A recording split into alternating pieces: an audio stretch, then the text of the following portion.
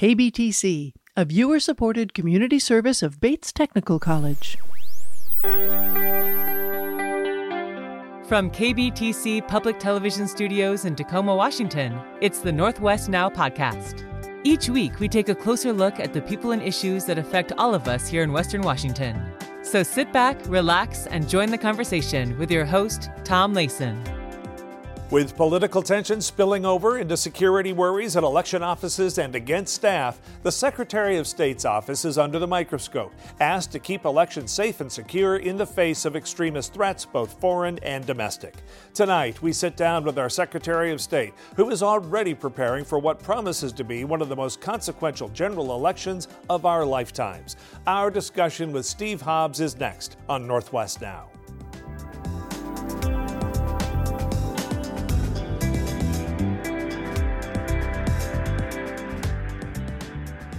The 2024 election cycle is going to be big nationally, but not much of a nail-biter here in Washington. Washington will likely deliver its electoral delegates to President Biden, and it looks like only the 3rd Congressional District will be competitive, possibly playing a key role in the balance of power in the U.S. House. The governor's race will be interesting since the Republicans are finally putting forth a credible candidate in Dave Reichert, but chances are the Democrats will retain the so-called trifecta, with the executive branch and the two houses of the legislature all under their control. Statewide ballot issues are interesting this year, unless the legislature steps in to approve them, which isn't likely. Voters will decide 5 big statewide ballot issues designed to largely unwind recent progressive wins on cap and trade, the capital gains tax, police pursuits, long-term care, and several others. Overseeing it all is the Secretary of State's office, a job currently held by National Guard Lieutenant Colonel and former 44th Legislative District Senator Steve Hobbs. Secretary Hobbs, great to have you in for a conversation here at Northwest Now, talking about the upcoming election process. Going to be a very quiet year for you, I'm sure. Oh, yeah, I'm sure. 2024. Yeah. Trump got on the primary ballot here, but there is still a lot of court activity taking place, and the state constitution is very clear about eligibility. If you've been convicted of a felony or charged with a wrongful act, it could still disqualify him in Washington, and these things are going to probably be appealed up through the court system. How late can you go down the road in the spring and summer and still pull something back like a yo-yo if there's a change? Or is there a certain point where you're committed, you can't fix it? Well, obviously, once you print the ballots, that's pretty much the point of no return. But we've got plenty of runway at this particular moment because the election's not till November. We have an early presidential primary, which is coming up. Your viewers probably have received a ballot already. Yeah. So we've got plenty of runway on it. It's all rests upon the Supreme Court decision. Should happen soon. And if you end up with court action that on some of his other cases that drags into May, June, July, can you still make changes there? Or let me ask you this question. Let's say there was a problem with eligibility, but the voters' pamphlets and the ballots and everything have been printed. Is there a remedy for that? Is there how does the state and how do county auditors address that if that ever did At that happen? particular moment, we'd have to see what the courts would say. Yeah. We'd have to do what the courts ask us to do. But again, we really don't have to worry about that till we get to the printing of the ballots, the printing of the... I guess I'm a worrywart, Steve. I see that you are. I try to take things one election at a time, what's just around the horizon, because there's just so much right now in elections. Yeah. Here's another big one. The initiative process really been pretty quiet for the past couple years, past couple cycles. This year, though, we've got a big slate of 6 very important ballot initiatives being put forth. Let's Go Washington, that roll back a lot of legislative action over the past couple of years. You guys are in the process. Talk a little bit about what the process is, what you have to do, and when you get a pile of 6. What does that mean for your office and how you do it? It's very nerve-wracking when you get that many. We have never had 6 initiatives to the legislature. We've certainly had multiple initiatives to the people. But when you go straight to the legislature, that means there's a time crunch because we have to get these initiatives to the legislature so they can act upon them. And typically it takes about 2 weeks to process an initiative. But we had our folks working double shift, The permanent staff did some extra work.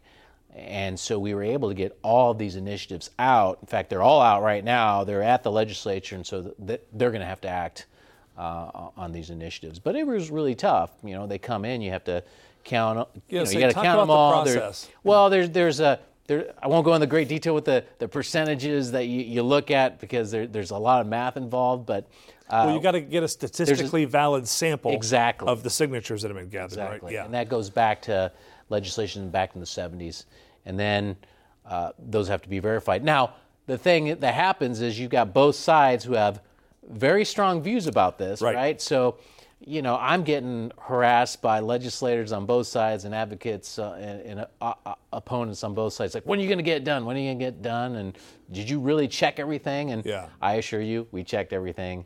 And they're all out there. So now it's not in my hands. It's in the legislature's hands at this particular moment until we have to deal with it on the ballot. Right.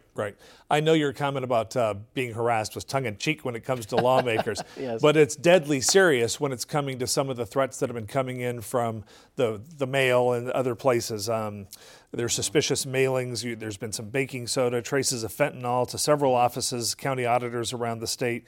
You've proposed the Election Protection Act, which I think is great, as a Class C felony. I guess my first question is, why not A or B? I mean, if you're in there trying to inhibit the democratic process and making people fear for their lives because you're a nut, I don't know about C. Why not B or A? Well, so it's politics. You take what you can get. That's what I can get.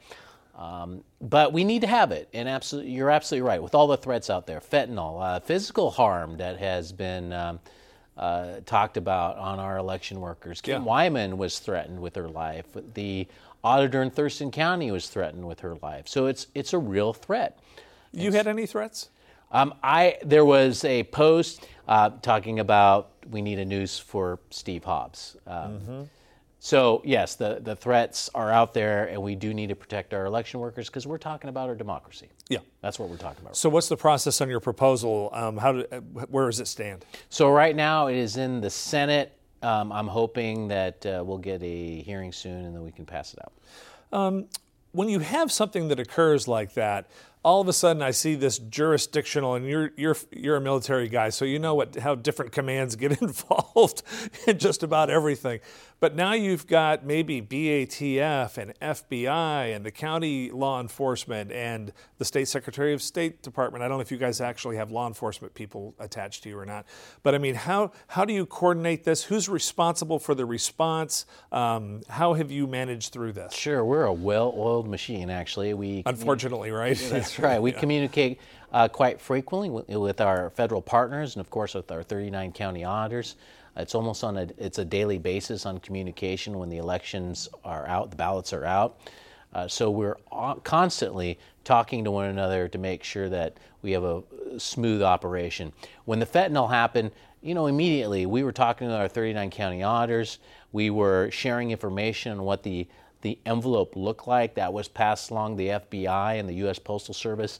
And because of that, we were able to warn some other counties in different states that this piece of mail was coming their way, and they were able to stop it before anyone opened it. So that is great. So the communication has been very smooth.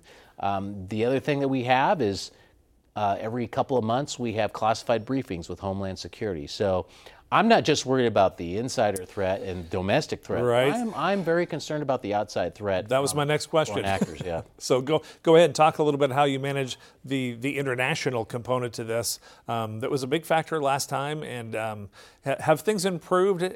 Do you think we've made some incremental strategic moves to help thwart that a little bit? How do you see that? The moves that we have made is basically trying to fortify our systems through cyber.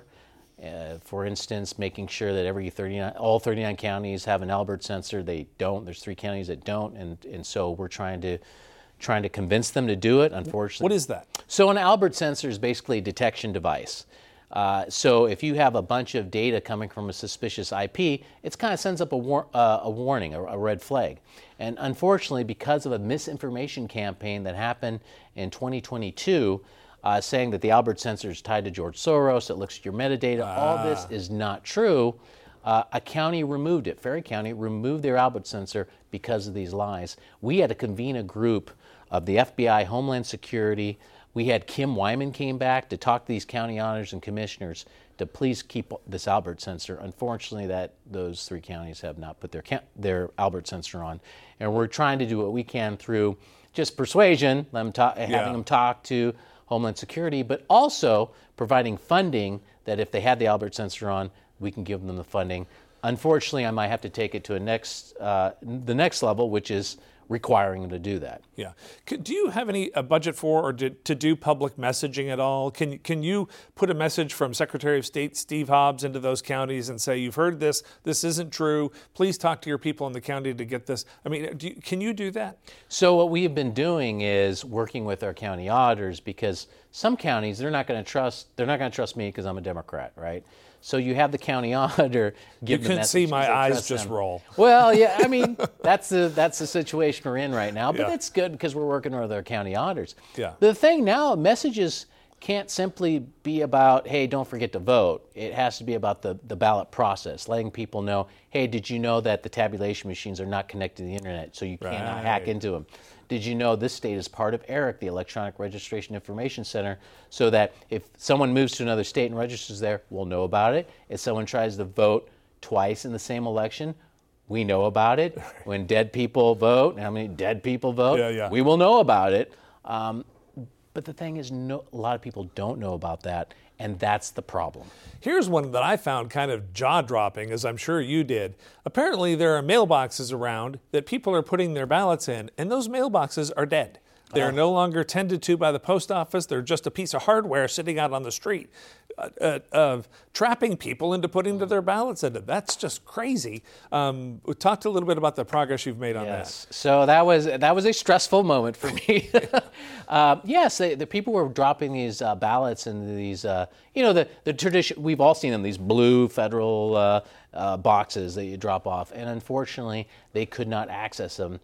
Because some of them were new or a malfunctioning lock. And so we have worked with the U.S. Postal Service. I definitely talked to them because I was very concerned about it, and they have assured us that they'll make sure that those things are cleared out and checked out before ballots show up. So if they're present, they're operational. If they're not operational, get them out of there. Yes. Okay. Yes. Right. And that's what they want to do is like if the mail carrier does not have access, just remove the box. Yeah. I mean, it's not just the ballots, right? Could be somebody's bill or something. Or whatever. Yeah. One thing I'm going to talk to you about too is fake news. It's interesting, that you interface with so many of these different areas that are in our society right now. Through the Secretary of State's office, because they all impinge on the democracy to some degree too in the voting process. So you started the Security and Response Division. Mm-hmm.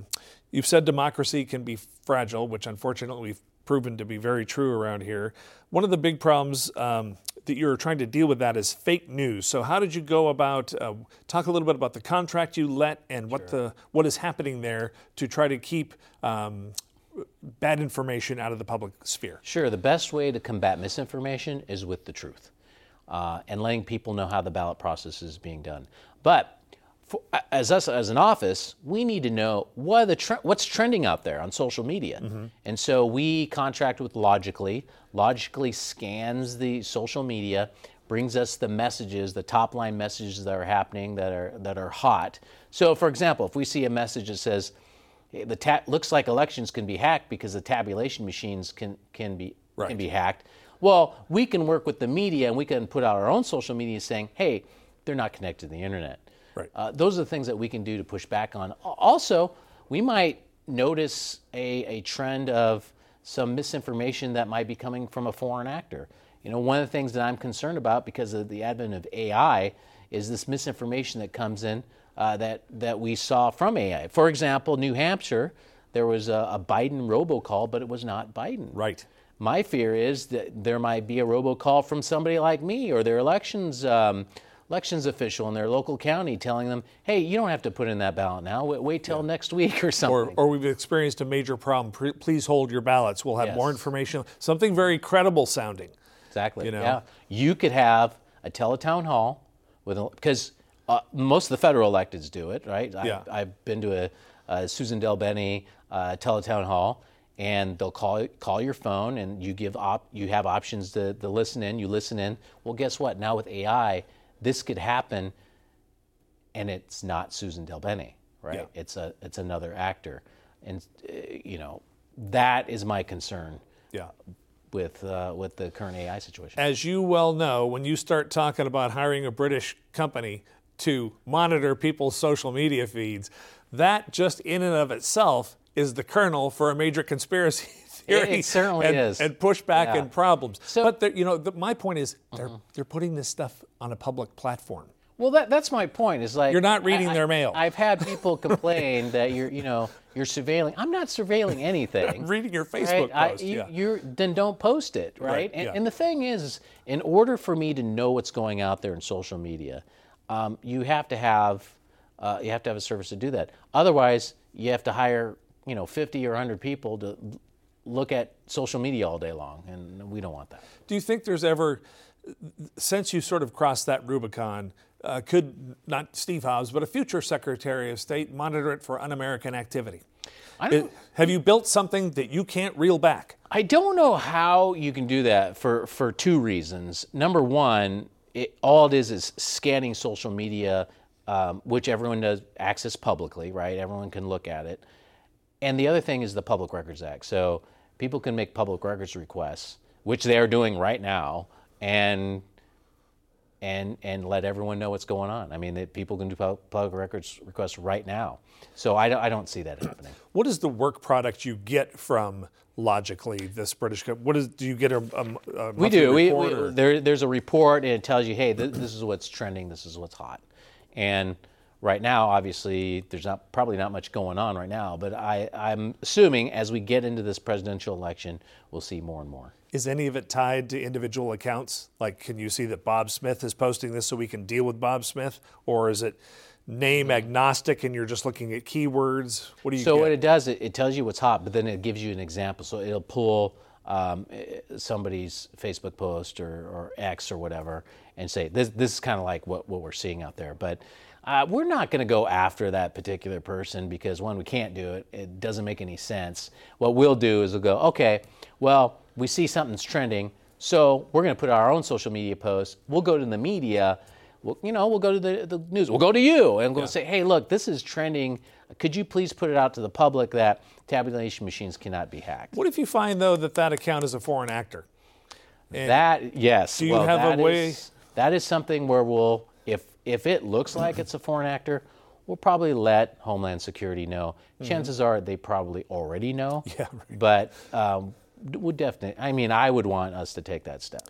You've talked about public records, and just from the point of disclosure, I'm a member of the Washington Coalition of Open Government, and do a program every year about the PRA and the OPMA. And right now, I'm going to tell you straight up, it's under threat. It was a very powerful initiative that passed in this state, but the legislature over time has slowly chipped away at it, and now is claiming a blanket legislative privilege against disclosure of records.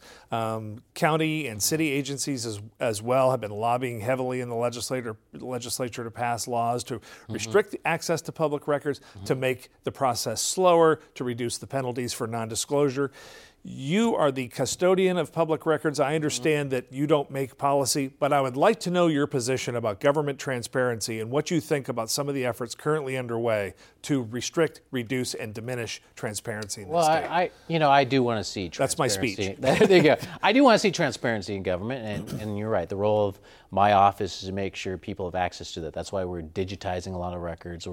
And not just our office, but other offices trying to make it so it's easier for people to access. My fear is the weaponization that's happening. I don't mind the press or a citizen that's trying to get more information because they're being wronged. My fear is going after a small county or an agency with a whole bunch of public records requests. The sole purpose is slowing it down. With the advent of AI, the weaponization of public records by foreign actors can be a real thing. It hasn't happened yet. But imagine, if you will, using an AI generation and using macros, generating multiple public records requests to target a specific county during an election time.